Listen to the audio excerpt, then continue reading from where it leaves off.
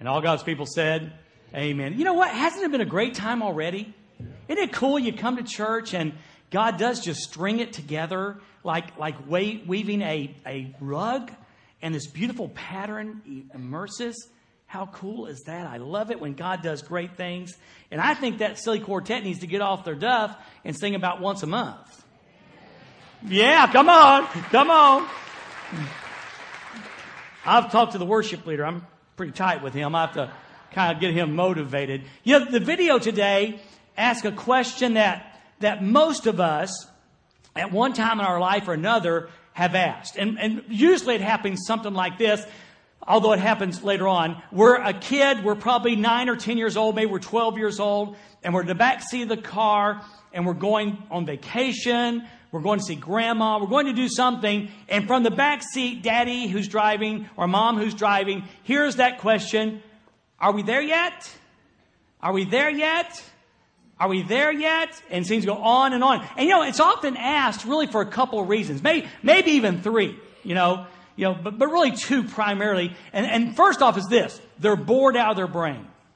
Come on. Let's face it. Unless you're picking on your sister and then it gets pretty exciting.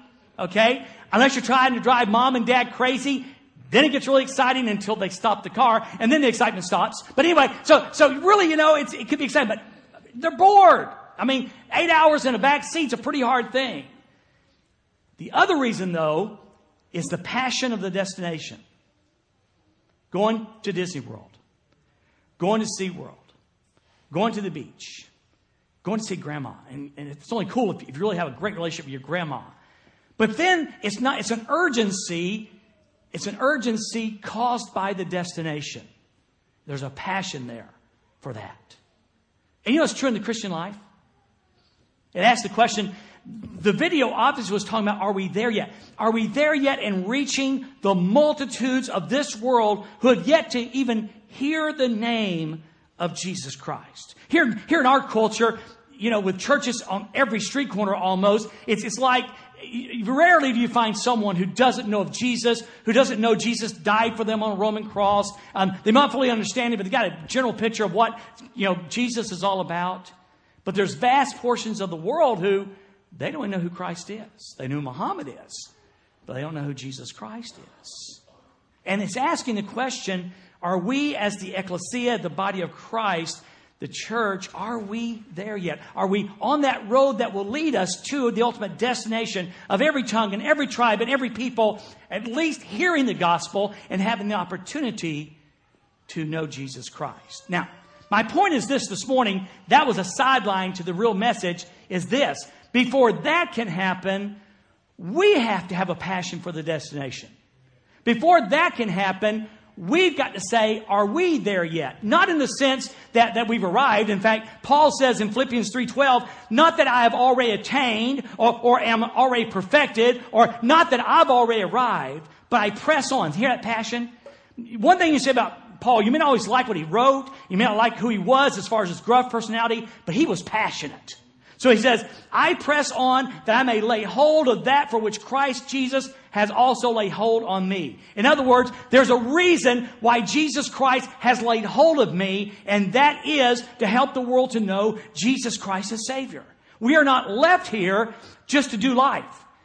We are left here to do life passionately for the cause of Jesus Christ, for the advancement of the kingdom of Jesus Christ. And for some of us, that begins with our children, our 2, 3, 4, 5 children that God has given us. And for a larger circle, on the job, in our church, at school, in our community, in our world. And some even goes beyond that to places like Nicaragua and Haiti and Mali and Niger and Uganda. It goes even bigger than that. So before that can happen, we have to be passionate about the destination and get on the road and continually ask the question, are we there yet?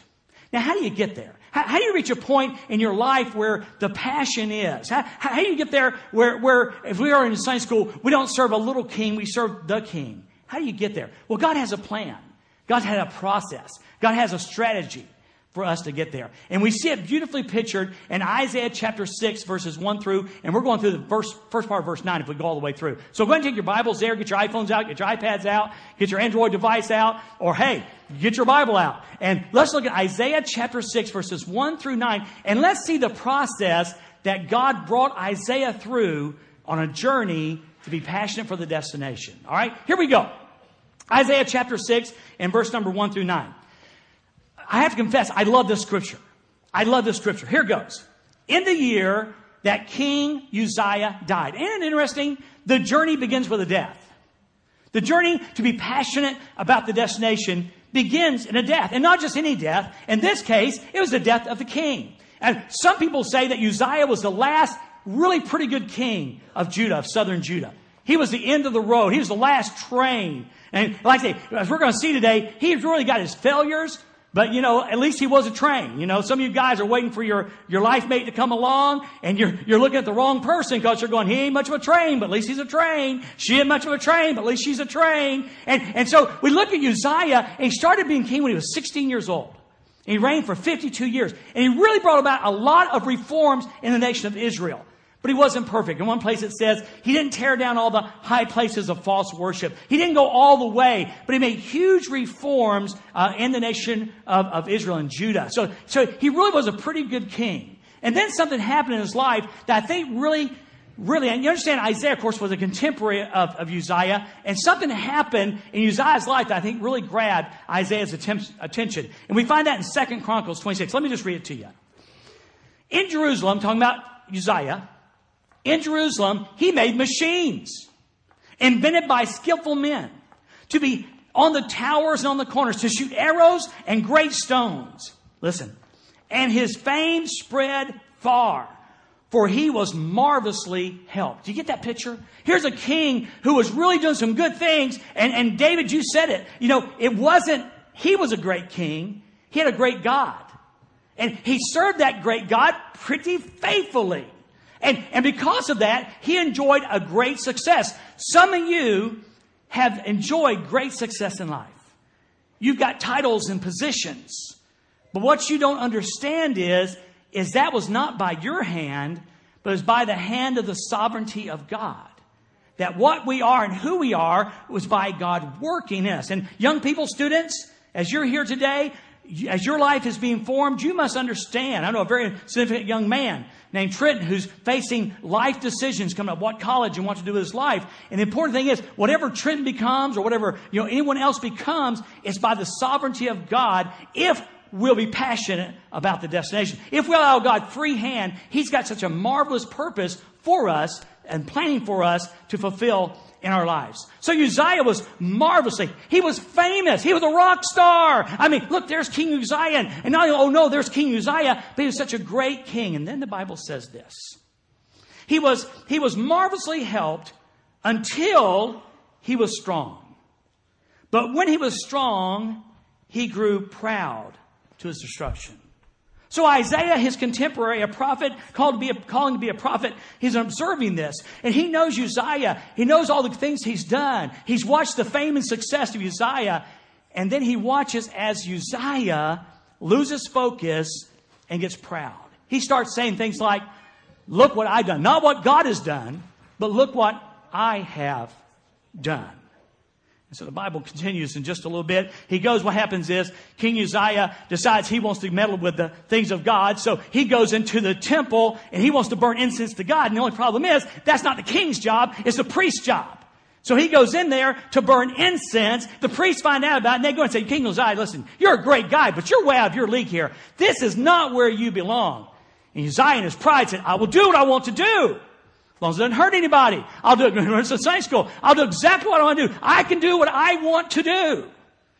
And it cost him. Because the Bible says he was struck with leprosy.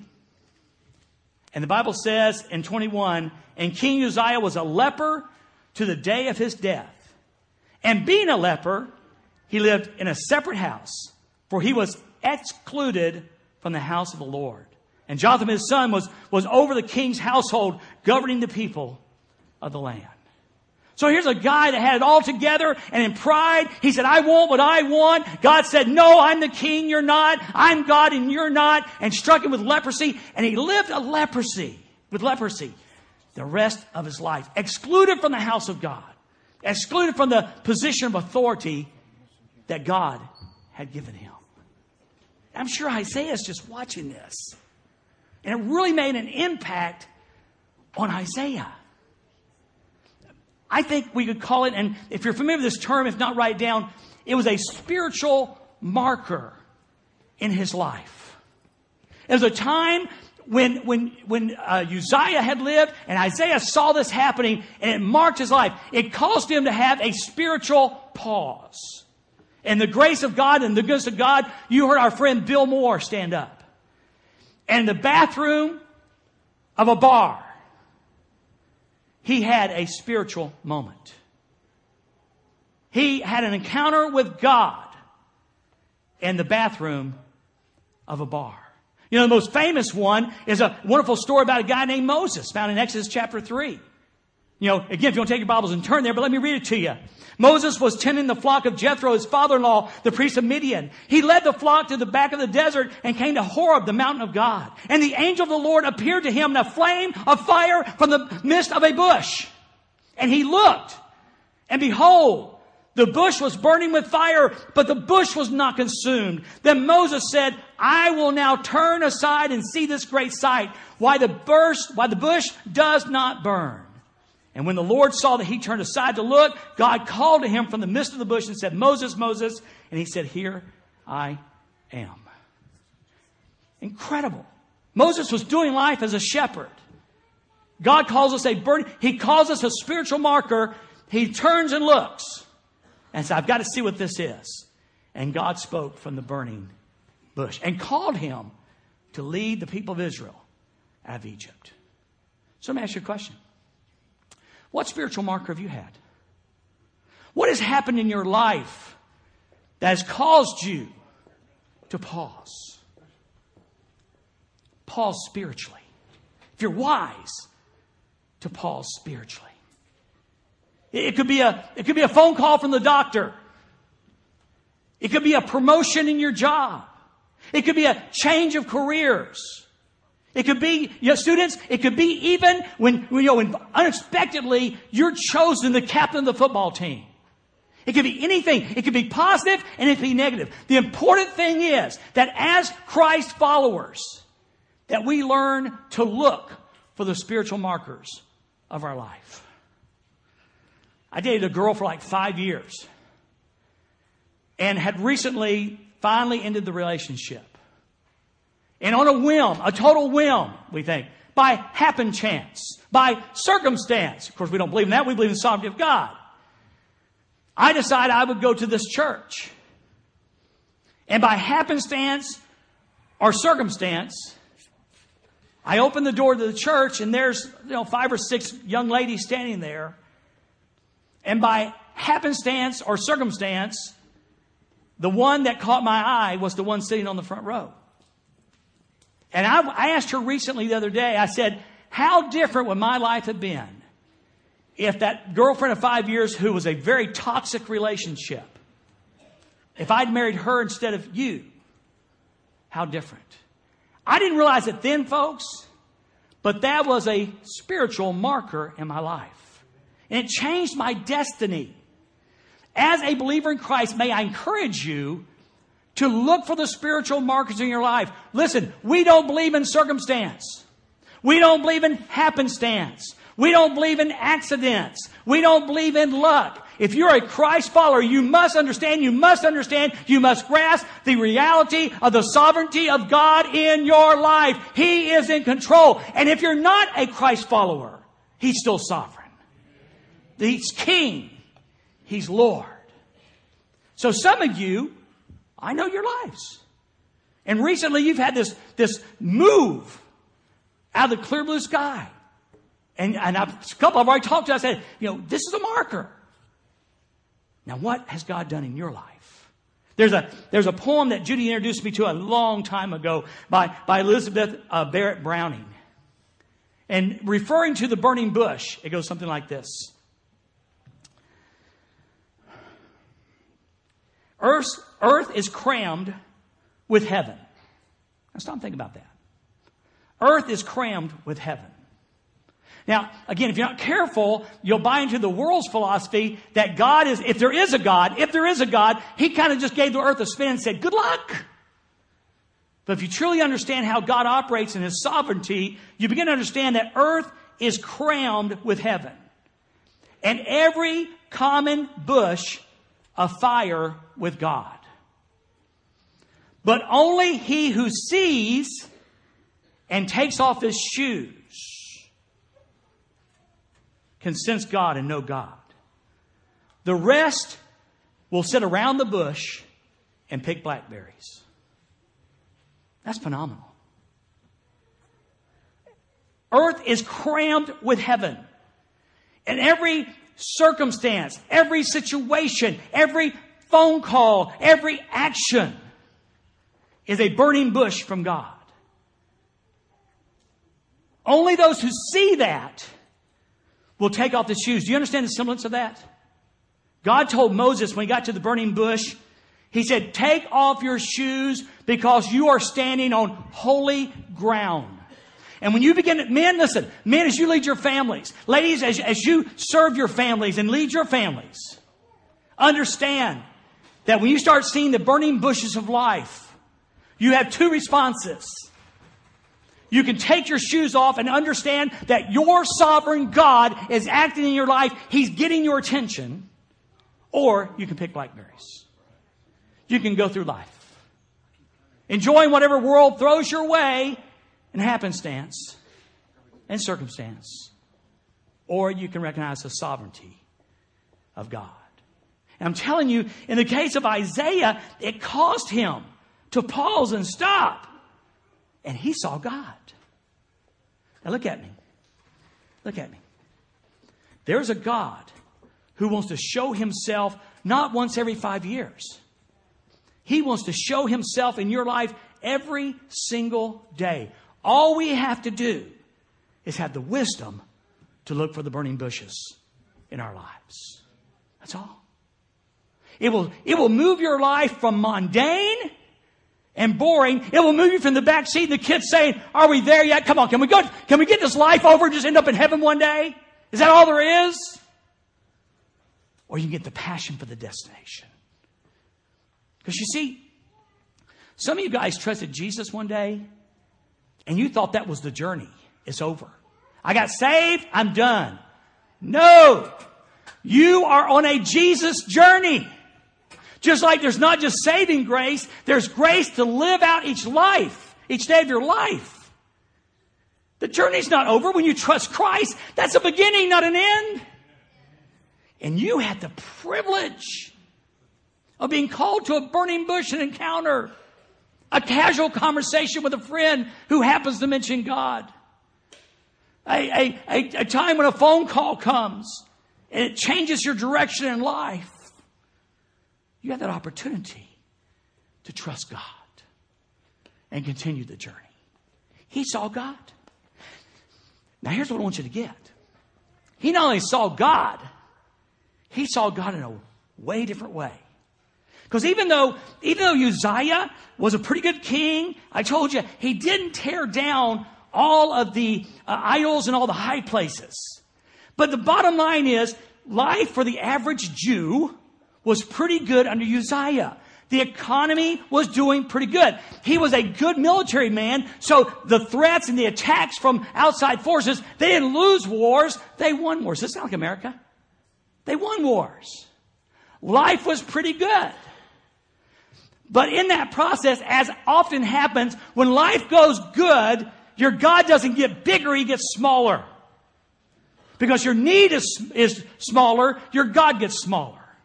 So their God, on a day-by-day basis, had been reduced to worship at the temple. Worship at the temple. A little bit of church during the week. Now I'll lay me down to sleep kind of prayer. A kind of, God, thank you that I have food today kind of prayer. God, thank you for blessing me kind of prayer. That was their God. And that was the God that Isaiah was seeing around. But when Uzziah died, When he paused and thought of the journey of Uzziah's life, when he saw that spiritual marker, he saw God in a whole different way. And he gives us that over in verses 1b through 4. God was, sitting on a throne, high and lifted up, and his train, his robe, filled the temple. Above him stood the seraphim. Each one had 6 wings. With 2 he covered his face, with 2 he covered his feet, and with 2 he flew. And one cried to another, Holy, holy, holy is the Lord of hosts. The whole earth is full of his glory. Remember, heaven is crammed in every corner of earth. And the posts of the door were shaken by the voice of him who cried out, and the house was filled with smoke. This was a God that Isaiah did not know in the culture. This is a God that Isaiah probably didn't know personally. But that day, he saw God as never before. And you don't know it. But some of you today are crying out for a bigger God. Some of you have surrendered, as we heard in Sunday school, to the smaller kings of life. Lust, appetite, passions, prestige, pride, power. And there's a hunger in your heart for a king bigger than that. I know a king bigger than that. His name is Jesus Christ. Some of you are serving the God of religion. You're serving the God of religion. I told them in Sunday school, church is not the answer. The God of the church is. And God is calling you right now. Perhaps today is your spiritual marker. To pause what you're doing in life. To stop with Isaac's words. With Bill Moore's words. With the worship in Christ alone. Perhaps God has put you here today to help you recognize a spiritual marker in your life that He, the King of Kings, is calling you something greater and bigger than you ever dreamed.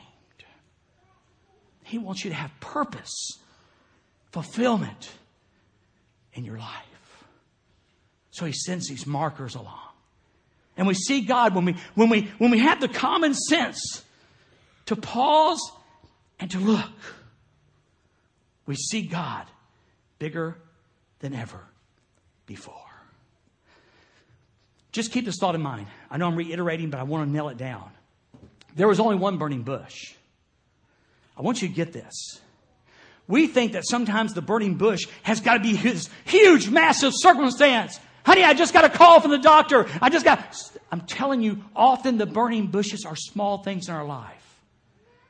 But as we grow sensitive with our vision, we can see incredible things as God shows Himself to us.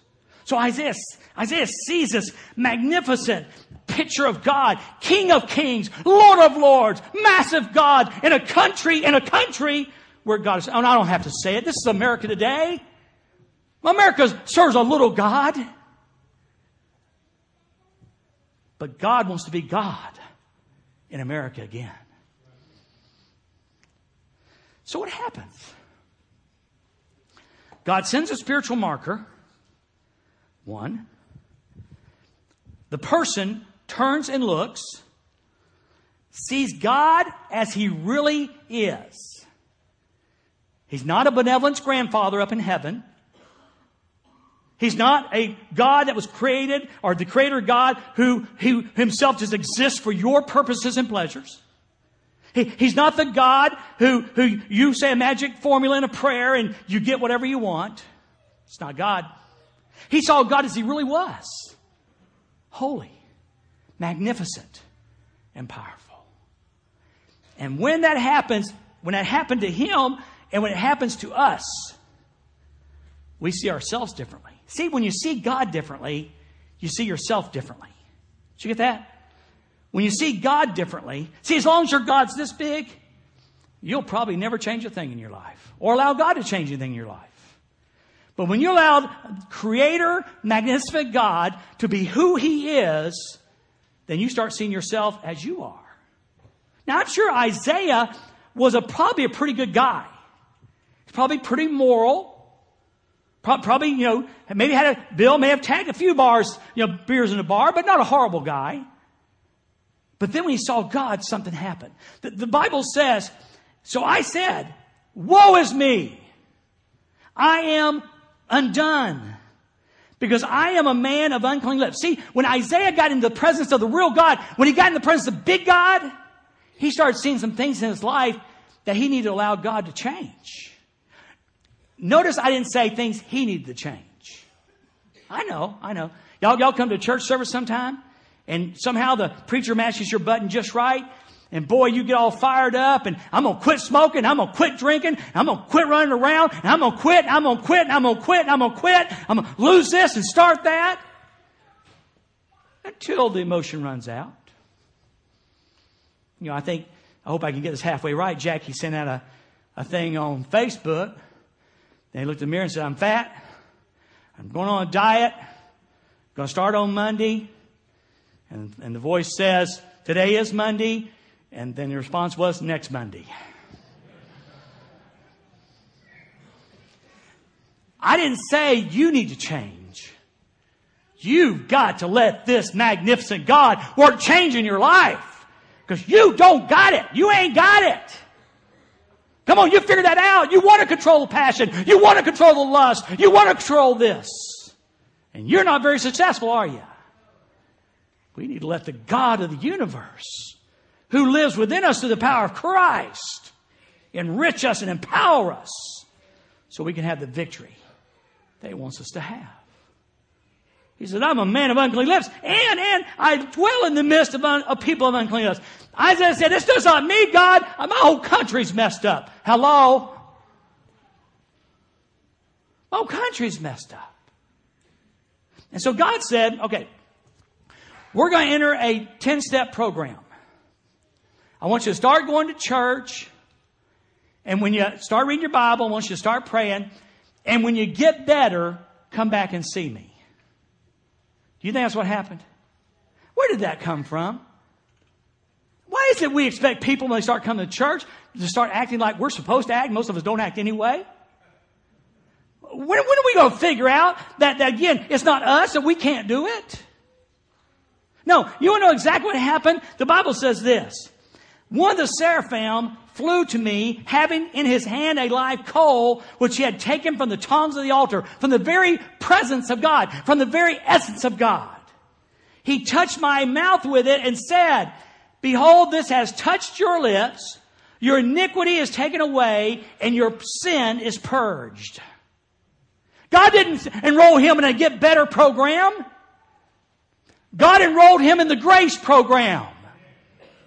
God did for Isaiah what Isaiah could never do for himself. And that is true if you're here today without Jesus Christ, like you're out there bumping your head around with religion. It is true. It is true. Jesus Christ can come in your life and He can change you dramatically. He can bring you to a relationship with His Father through the cross. But hear me, it doesn't stop then. It's a journey, not a destination. We need a Savior the day I was saved, and I need a Savior every single day. I needed grace when I was saved, and I need grace every single day. Oh, folks, grab this. Get this. God wants to give you the victory, the purpose you're longing for. But it begins with pausing. It begins with a spiritual marker, which causes you to turn and look at God. And you fire before once you see God as He really is. Not a little tiny religion God, but a great big majestic creator God. And when you see that, you're going to recognize the need in your lives. And when you recognize the needs in your life, there is a God who wants to take care of those needs in your life. He wants to come down and forgive your sins because He's atoned for your sins through His Son, Jesus Christ. What a process. It's all possible. In case you forget, it's all possible. Not because of the story from the Old Testament, though we see the cross from Genesis to Revelation. It's because of what Jesus did on a Roman cross like this. Because He died, we don't have to. Because He suffered God's wrath, we don't have to. And because He was victorious, we are.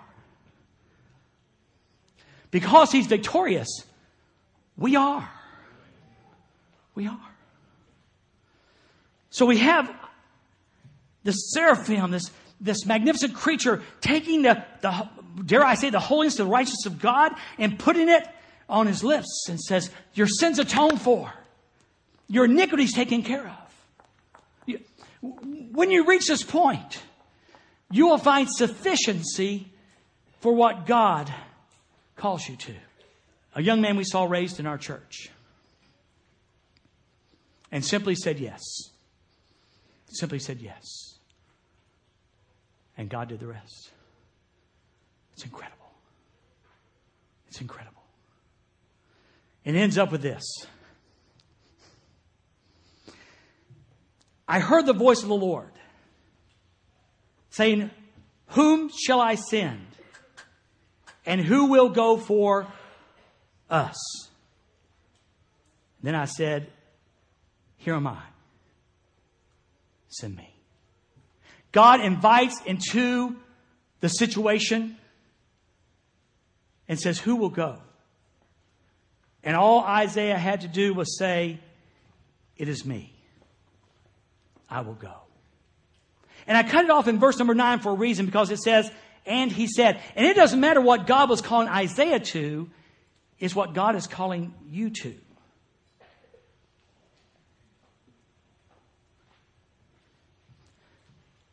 Are we wise enough to see the spiritual marker that caused us to pause and see God? Which caused us to see God in a new way that we've never seen before, and see ourselves as we really are, and cry out God in repentance and saying, God, I'm unclean, to receive the grace of God and be open to His invitation to do whatever it is He wants you to do. It could be being a better dad that you need to be, the better mom that you need to be, the better student at high school. No one would debate the fact that in public school today there's a battle going on. And where Brent cannot go, these students can. Where you as a parent cannot go, these students can. They are on the mission field in the middle school, the high school, and even the elementary schools. For some of you, it may be being the neighbor that God's called you to be, because there's a very hardened person in your life living next door to you, and you need to be a missionary there. For some of you, it's doing the mundane things of life and simply doing what God wants you to do. Are we there yet? Are we there yet? We're not there yet in reaching the lost people groups of the world. We're not there yet in reaching the fourth largest lost nation in the world, which is America. We're not there yet in reaching our own community for Christ. Perhaps the better question is, are we on the journey? Are we wise enough to see the mile markers of God and turn and see Him so we can see us, so He can cleanse us and we can respond? Would you bow your heads right there where you are?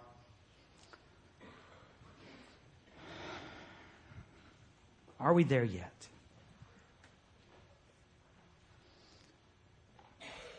More than a few. More than a few of us in this room. If you look around, you'll see, and you know probably by, again, through the message, wait a minute. This could be a marker. Now, my question is this. As you're at that juncture in your life, are you willing to look and see God in a way you've never seen Him before? Allowing Him to be bigger than you've ever been before?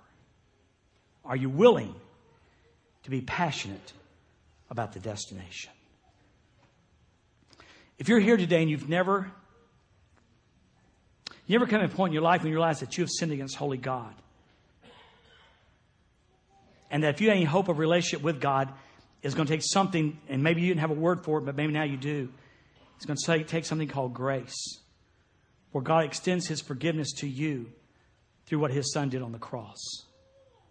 And my friend Brent's going to be standing down front, and we're going to have what we call an open altar this morning. If you want to take Brent by the hand and say, I would really like to know how I can have forgiveness, and how I can have a new purpose and passion in my life. And we got some friends down here who'll be glad to answer your questions and show you how you can come in relationship with Holy God. If you're here today and you're in a dark time in your life, listen as I speak as your pastor. There is a very strong possibility that God intends that to be a spiritual marker for your life. If you're in a time of great success today, there's no doubt that God could be one to use that as a spiritual marker. Let me read this words one more time. Earth's crammed with heaven, and every common bush afire with God. But only he who sees takes off his shoes. The rest sit around and pluck blackberries. Father, through your word today, help us to see you. I am so very glad that I truly believe with my heart. I'm not conjuring it up. I'm not trying to make I believe it. I know I believe it. And I know it's your word that you are sovereign and you are God. And you are calling people to, one, know you, and then to know you more and deeper. And you arrange circumstances and events in our life that cause that to happen. Father, I pray in Jesus' name for my friend here today who has never come to that place of repentance from sin and experiencing your forgiveness. We understand from your word that only you can draw them. No emotion, no pastor can cause that to happen. It has to be you.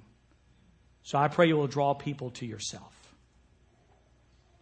Then, Father, I pray also for this. I pray for my friends, my brothers and sisters in Christ, as we journey together in life. May we see the burning bushes that you place before us. May we take off our shoes, honoring your holiness. And may we be obedient to you. Let us not be guilty of plucking blackberries. And Jesus, I pray this in your precious name. Amen.